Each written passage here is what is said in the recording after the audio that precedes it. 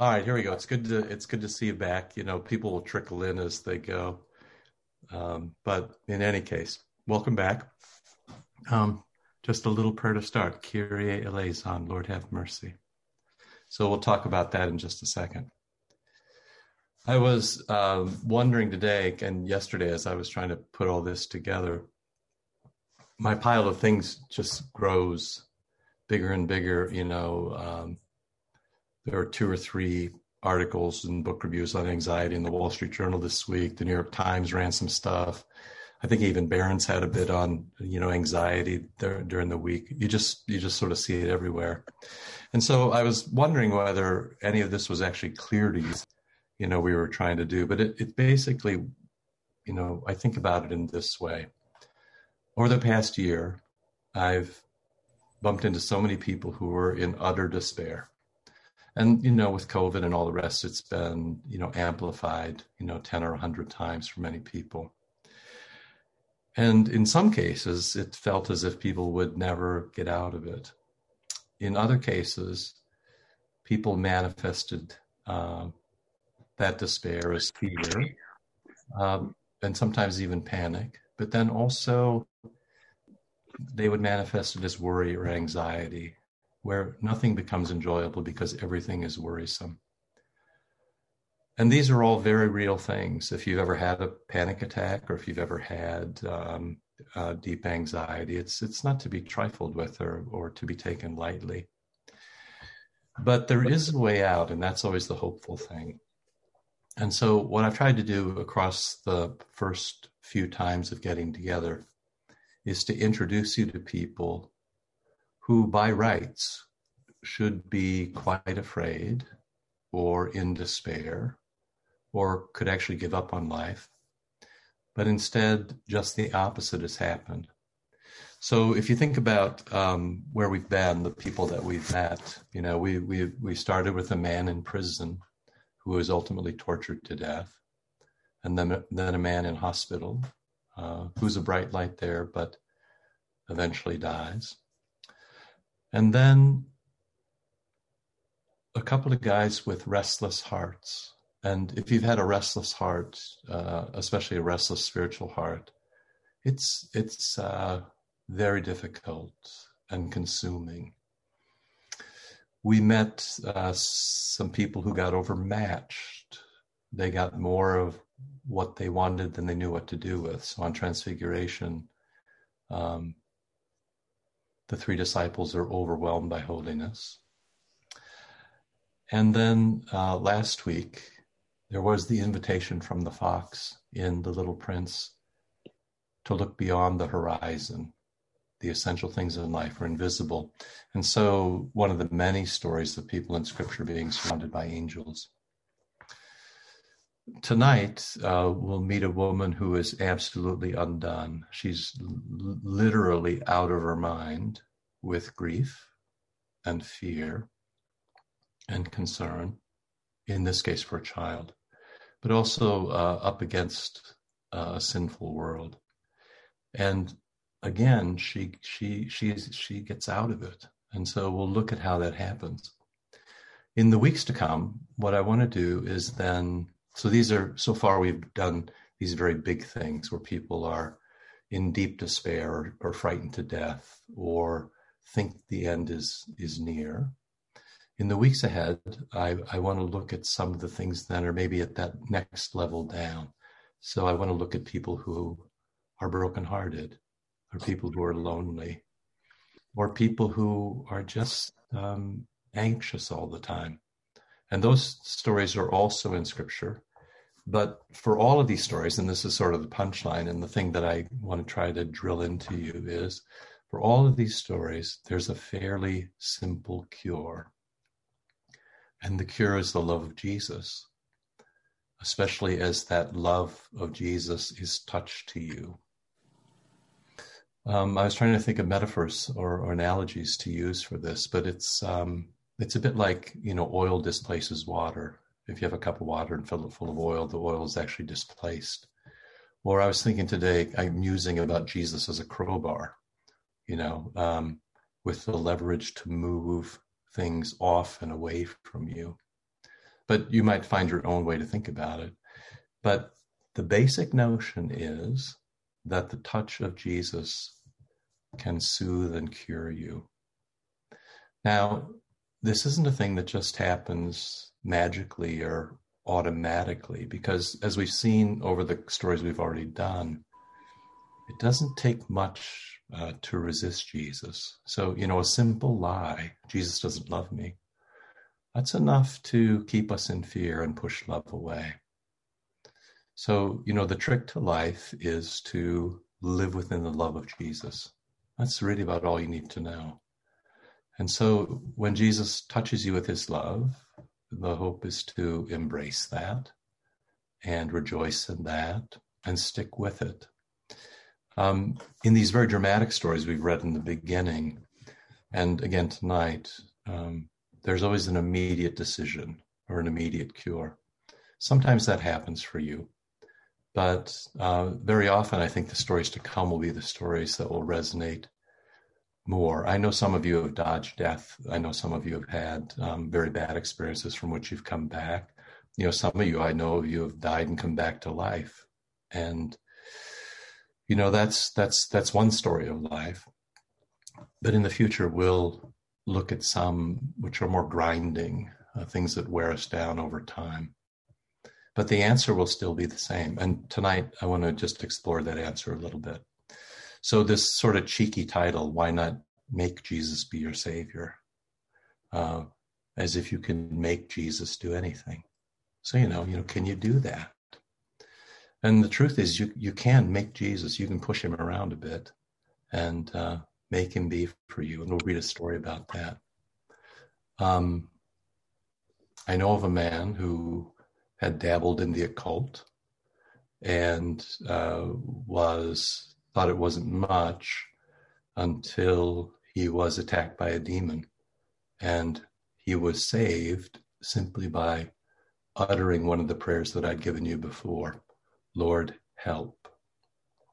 Right? And so each time we've met, I've tried to give you a very short prayer. Lord, as you will and as you know, have mercy. Lord, help. Lord, it's Scott, right?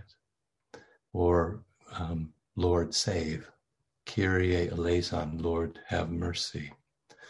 And especially as I've talked to people, I've run into so many people who can't sleep these days. Almost 2 or 3 a week, I talk to people who sleep has become the new luxury and quite sought after. There's Arianna Huffington quits the paper business in order to go into the sleep business, for goodness sakes. And mattresses and pillows and all the rest. But this deficit of sleep, it's so difficult for folks. And what I've urged you to do is with these little prayers is to say them over and over again. Say them 100 times, say them 1,000 times. If you get tired of saying them, count them. You'll find out that you'll end up sleeping and it'll be better for you than it was before. So a story tonight about a woman whose daughter is spared by this very simple prayer that's been from forever in the church, and we say it every Sunday, Kyrie eleison, Lord, have mercy. So what's the basis for all this? A couple of very simple texts. 1 John is one of the most beautiful books in the Bible, this lovely beginning, beloved, let us love one another, for love is of God, and he who loves is born of God and knows God. He who does not love does not know God, for God is love. One of the great mistakes of pastors these days, as the church is increasingly pressured, is anger with people who are sinners rather than love for them. So a lack of compassion rather than a deep compassion. And the inability to understand anybody just not like us. And that forgets the notion that the church is meant to seek and to serve. The church is meant to love. The church is meant to be otherworldly. It's meant to look different. That's true for me as a pastor. It's true for all of you as disciples of Christ. But if you can keep this simple thing in front of you, that God is love, This is the basis of everything. And I have a typo there. This is the one thing always to know. And you remember a couple of weeks ago from the story of the Transfiguration, everything you need to know is in one verse, Matthew 17:7. Jesus came. So Jesus always makes the first move. God always makes the first move. God always moves toward us. The way of the gospel is from God to us. Jesus came to them and he touched them. That beautiful word, haptomai, which is where we get haptics for your iPhone. But it's the word that doesn't just mean that he touched them, but the touch itself bestows change, bestows activity, bestows life, bestows action. And he said, resurrected, rise. This is the word that's used just a little farther down in the story when Jesus says, don't tell anybody about this until I'm risen from the dead. Same word. So Jesus comes to them and he touches them and he resurrects them. And then he says to them this thing that he says over and over again, no fear, have no fear. You remember this is the word that's used on the water when the boat's going to sink. This is the word when the angels come. Over and over, you get this notion of no fear. And, we say to ourselves, everybody is so afraid right now. How is it that you could have no fear? And really, the answer is in the gospel is touch. That Jesus comes to you and Jesus touches you. And with his touch, Jesus shows you that he loves you. And with that loving touch, he changes you. And with that touch, he surrounds you with angels. And with that touch, Jesus goes back down the mountain with you. And so you're never alone and you're never unloved and you're not going to die from the troubles of the world. And if you do die, congratulations, you beat us all to heaven. So, this touch of the Lord is creative and resurrecting and embracing and soothing and healing and changing, which, this is why, why would you ever skip church, right? Because the church is full of touches. A good church, and you can think about St. John in this way, and if we don't do this, then nobody should come. But if we do this, everyone should come. What St. John should just be one touch after another of, I love you, I embrace you, I resurrect you, I'm with you all in the name of Christ. And that can't just be from the pastors. We're not good enough to bear that. It needs to be from us, of course, but it also needs to be from all of you. Most importantly, it needs to be from the font. That's why you have a giant font. It needs to be from the altar. That's why that majestic altar with the icon. It needs to be from the cross. It needs to be from the pulpit. It needs to be from the lectern. Everything we do needs to be this touch, either the touch to your eardrums or the touch to your tongue, touch to your skin. Everything is this touch of love. And when people say, why don't people come to church? Very often it's because they don't think that's what they're going to get.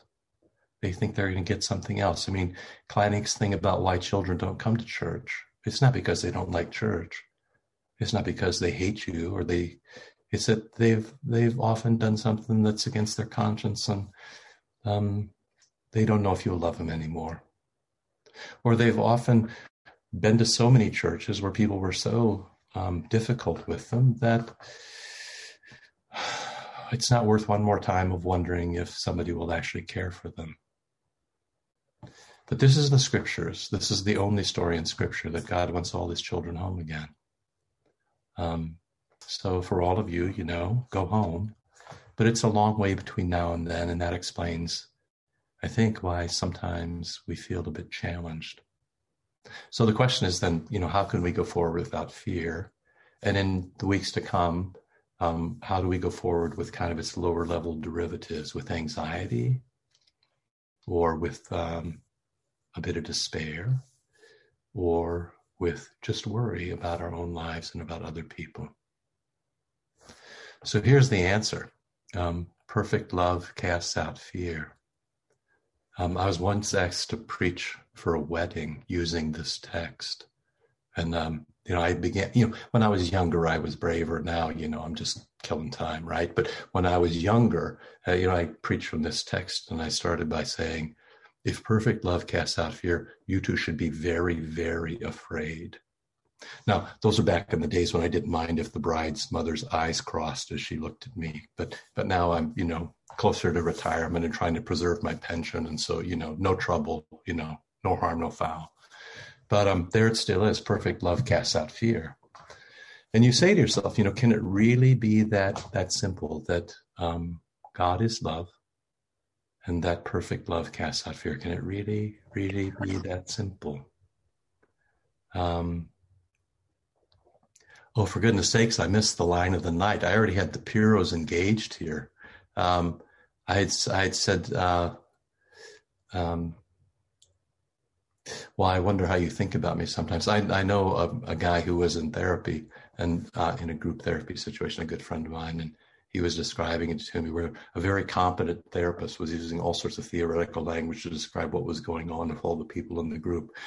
And there was sort of, you have to almost have lived in New Jersey to feel this, but the Piros will understand. There was a guy from New Jersey who said, and I will not attempt to, there are two things I won't try to do here. I'm going to try not to use a Jersey accent. And the other thing I'm going to do is try not to swear, because this is a way better story if you swear. And I've been thinking about it all night, whether I should do that. But, it'll only be an accident if it happens. So hopefully there'll be elders who will bail me out. This guy says in a thick New Jersey accent to the therapist in front of the whole group, that's all good in theory, but I want some answers, right? And that's kind of the sense I get of people around here. The church is filled with theory, but we want some answers. So here's the answer. You can't fix yourself because you're the problem. And we can't empty ourselves of fear because, we're the trouble, but we can be emptied. And so it's the divine love of Jesus that does the work. It's the divine touch that empties us. Now, saying that to anybody but you who are, have some tie to Wheaton, Illinois, where everybody is still kind of a Christian, that will seem very strange. But all I've got is stories, and all I've got is touch. And they're not my stories, and it's not my touch, so I'm much more confident in them than I'd normally be. But it is fascinating how people respond to the inspirited stories of Scripture or the divine touch that comes through the sacraments. So the trick to a fearless life is the touch of God. And if we, reread the Scriptures and rehear the stories and go to the liturgy, and even, the daily Eucharist, I long to be back with you for the daily Eucharist. I mean, the daily Eucharist saved my life. That was a thing that changed me. The two greatest changes in my life, spiritually, have been, at least, and certainly as a pastor, is when my first parish went from occasional communion to weekly communion, and when St. John went from weekly communion to daily communion. Because there isn't anything, as Hermann Sasse said, the Eucharist is Christ. So every time you're there, it is the touch of Christ. So God is love. Perfect love casts out fear. And there is no fear in love. In Norman Nagel's collected sermons, there's a great Lenten sermon and these things are, when I read them, I haven't known him. I always see so many things between the lines. But there's a great line in one of his Lenten sermons from long ago where he says, all fear is self-appealing. And that's straight Luther stuff. Luther says, when we sin, it's because we're curved in on ourselves. And then Luther says, all sin is inside, curved in. And then he says, all salvation is extra nos, the Latin for outside of us. So if we look in, that's the end of us. And if we look up and out to the cross, all is well. So faith agrees with the fact that Jesus seeks me and Jesus loves me. And that's all good in theory, but here's an example, right? So you know this story, but this is the story about a woman who made Jesus be her Savior. He pushes Jesus around a little bit. And you can push Jesus around a little bit too. So Matthew 15, you know this story. Jesus was moving down the road and he went to Tyre and Sidon. Now, that's one of the few times that Jesus goes outside Jewish territory into Gentile territory. And the Canaanite woman, so that would be the kind of woman who worships idols and takes the Jews for her enemies. A Canaanite woman, but she's a local, so she's got a bit of status. A Canaanite woman from that vicinity came to him crying out.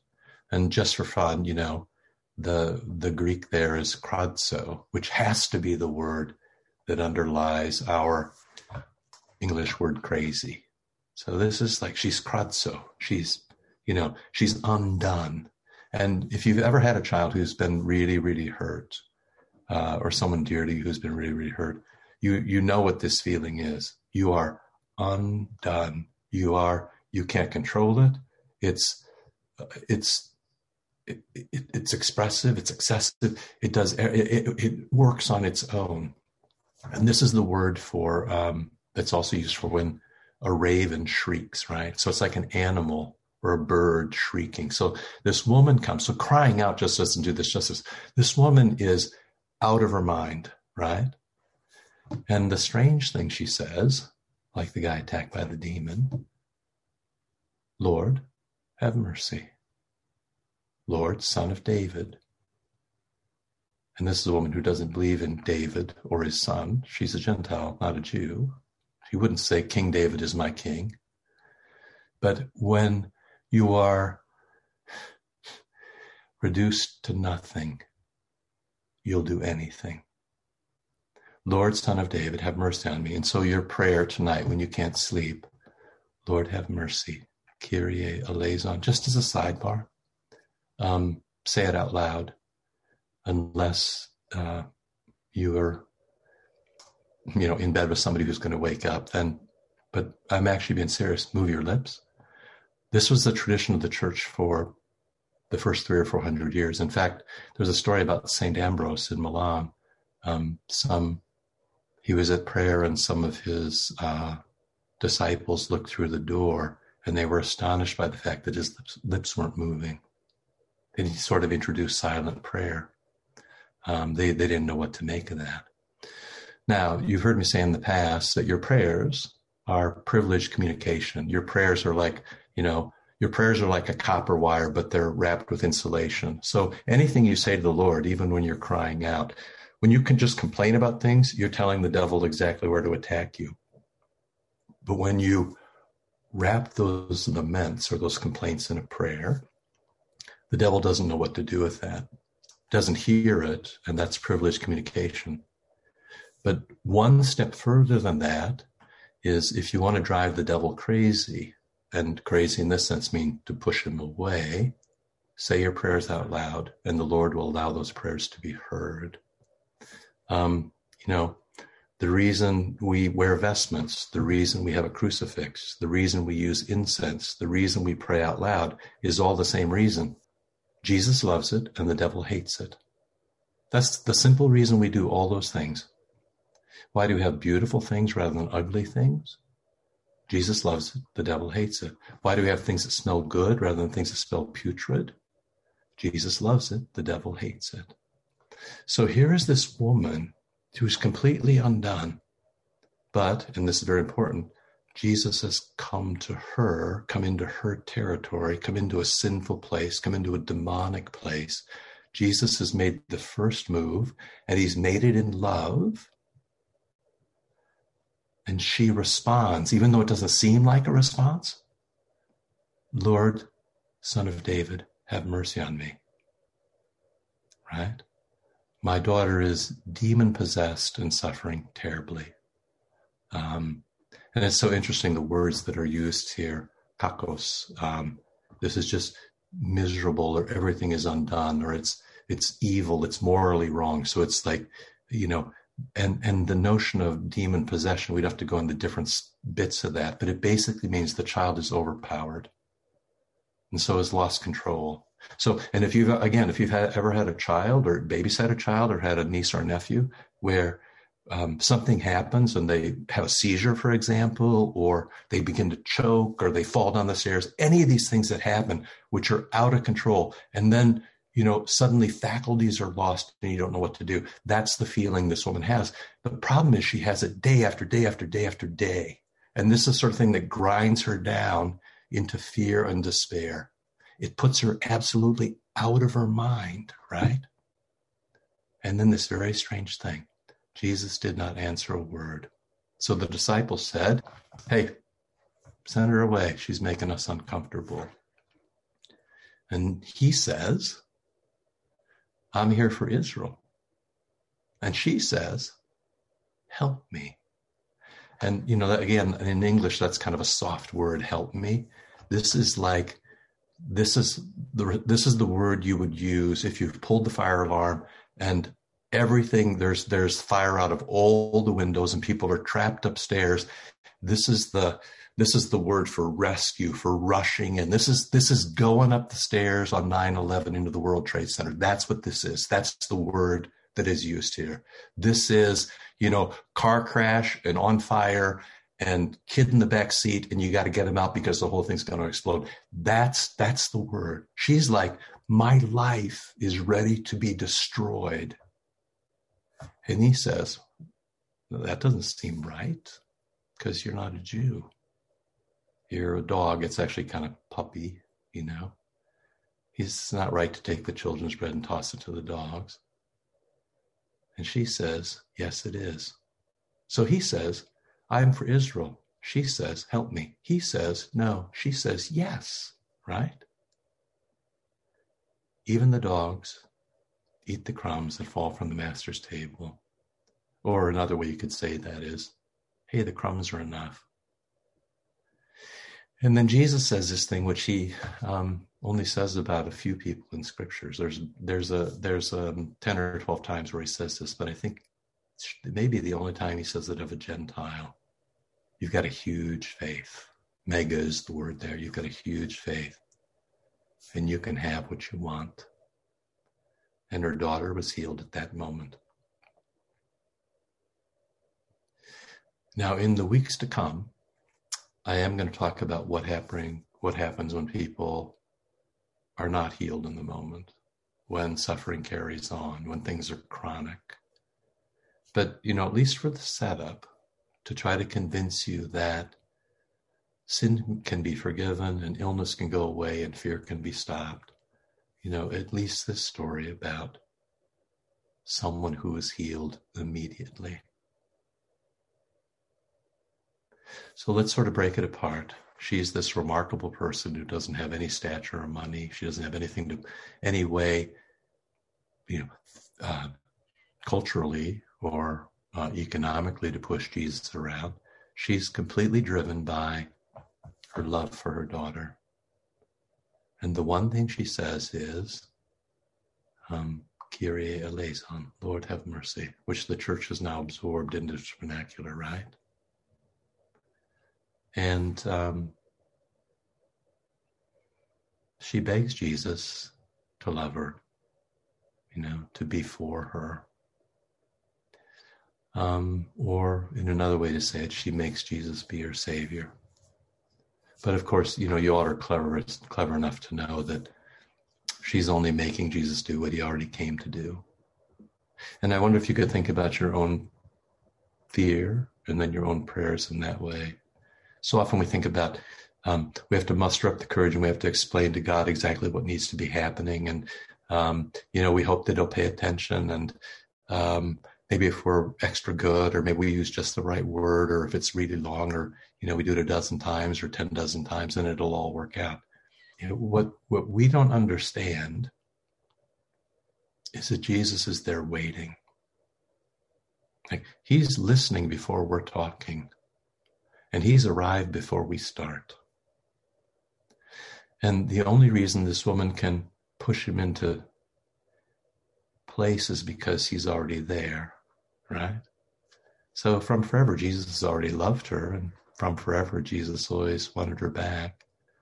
And that's true for you. And by the way, it's true for your parents and your kids and all the rest of the prodigals in your family. Jesus wants all his children home.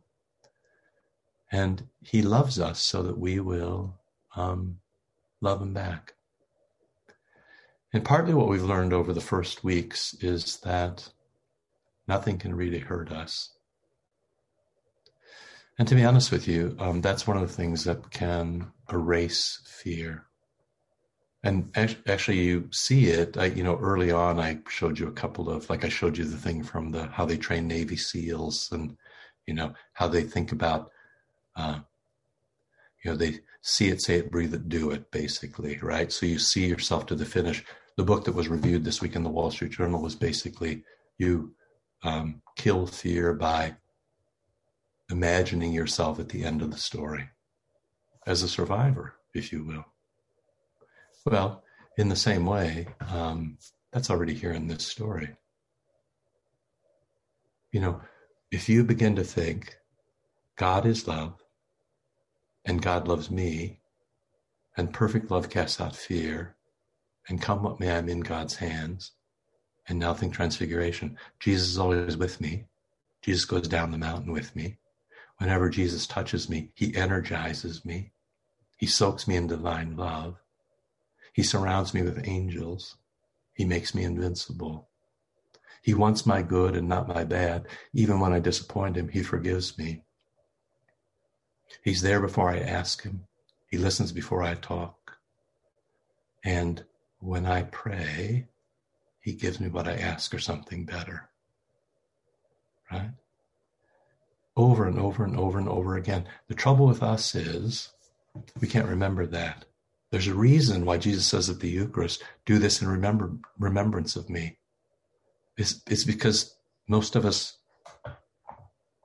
won't remember it till lunch. There's a reason why the third commandment is set up so that God will meet us every Sunday. It's because most of us don't have the capacity to remember things for a week. That's the outside boundary. So people who only go to church, at Christmas and at Easter and maybe at a baptism, for goodness sakes, no wonder they're destroyed by fear. No wonder they're always anxious. No wonder they're always worried, because they're not getting this touch that displaces the fear. Jesus' presence, Jesus' touch, Jesus' love, Jesus' gift displaces the fear. It pushes it out of the way, in the way that his words push the demon out of the girl, right? In the same way, Jesus' words push your fears out of you. You cannot be destroyed. You're tied to him in the Eucharist, right? You cannot be damned. You have the family name. The Heavenly Father loves you the way he loves his own son. When he looks at you, he sees Jesus, right? We forget these things, and so we suffer so much unnecessarily. We waste so much life. Life becomes ugly rather than beautiful. It becomes tense rather than calm and relaxed. It becomes hateful rather than filled with love. It becomes difficult rather than easy. And so, all I can say to you is go to church. The cure is in the ritual, right? The ritual application, the repetitive application. Why is the liturgy always the same? Because over 2,000 years, the church has figured out this is what you need. You're going to come to church and you're going to have all these different needs. So we're going to do all these different things. So we touch all the right places, right? We're going to touch you in the ears, and we're going to touch you in the mouth, and we're going to touch you in the nose. We're going to touch you on the skin, right? We're going to touch you in the memory. We're going to touch you in the heart, right? We're going to act it out with the sign of the cross, another classic prayer. In the name of the Father, Son, and Holy Spirit, amen. If you can't sleep tonight, do that 100 times. It'll change your life. I can't, it's a little like this woman. Jesus, we don't run on our own steam, but Jesus comes to us and he gives us these gifts. If we don't use the gift, it's on us, right? He touches us and he can't untouch us. It's not like you're doing it on your own, but once he touches us, that can't be undone. It's a little like words. Once they hit your eardrums, they can't unhit your eardrums, but you can certainly deny them, reject them, forget them. Don't do that. rejoice in the gift that you've been given. And so, finally, this bit from Hebrews 10:25. People are always like, yeah, I don't really need to go to church. Yeah, you do. You know why you need to go to church? For me. Like, I'll need to see you on Sunday because, it hasn't been that great a week so far. We've got a couple of things going before Sunday. And so, you know what? I'm going to need a little boost, and I need it from you. And that's what you're meant to give me. It's Jesus and you on Sunday. This is Hebrews 10:25. Don't forsake the assembly. Why? I go to church for you. You go to church for me. Because otherwise we end up alone and unloved. So, my movie recommendation of the week, of Gods and Men. I've been waiting for it to come for years, literally for years, on either Netflix or Prime. It's never even been on. Suddenly, this week it appears on Amazon Prime. So, and it's free actually, of Gods and Men at one at Cannes. It's the story of, it's actually a true story from the late, like it's 2008 or 9, where some monks are kidnapped and then beheaded in Morocco from a monastery. But it's extraordinarily well done in terms of the pathos they face and their own fear. But the character who is perhaps most deep and also most sick, the whole question is, will they stay or will they go? So one person says to him, will you stay? And he says, I'm not afraid to die. I'm a free man. Right? That's as good as it gets in this life. I'm not afraid, so I'm free. And that's what you get from the church. That's what you get from Christ. That's what you get from love.